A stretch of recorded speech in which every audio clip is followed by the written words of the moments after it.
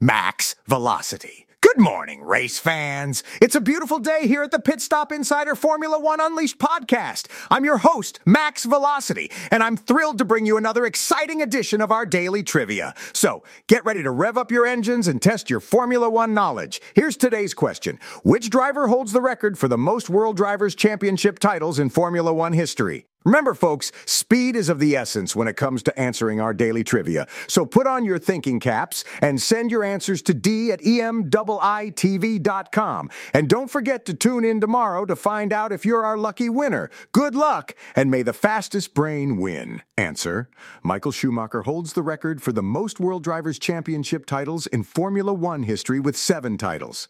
If you do, email d@metv.com, that's d@mwiitv.com, and I'll announce the winner by name.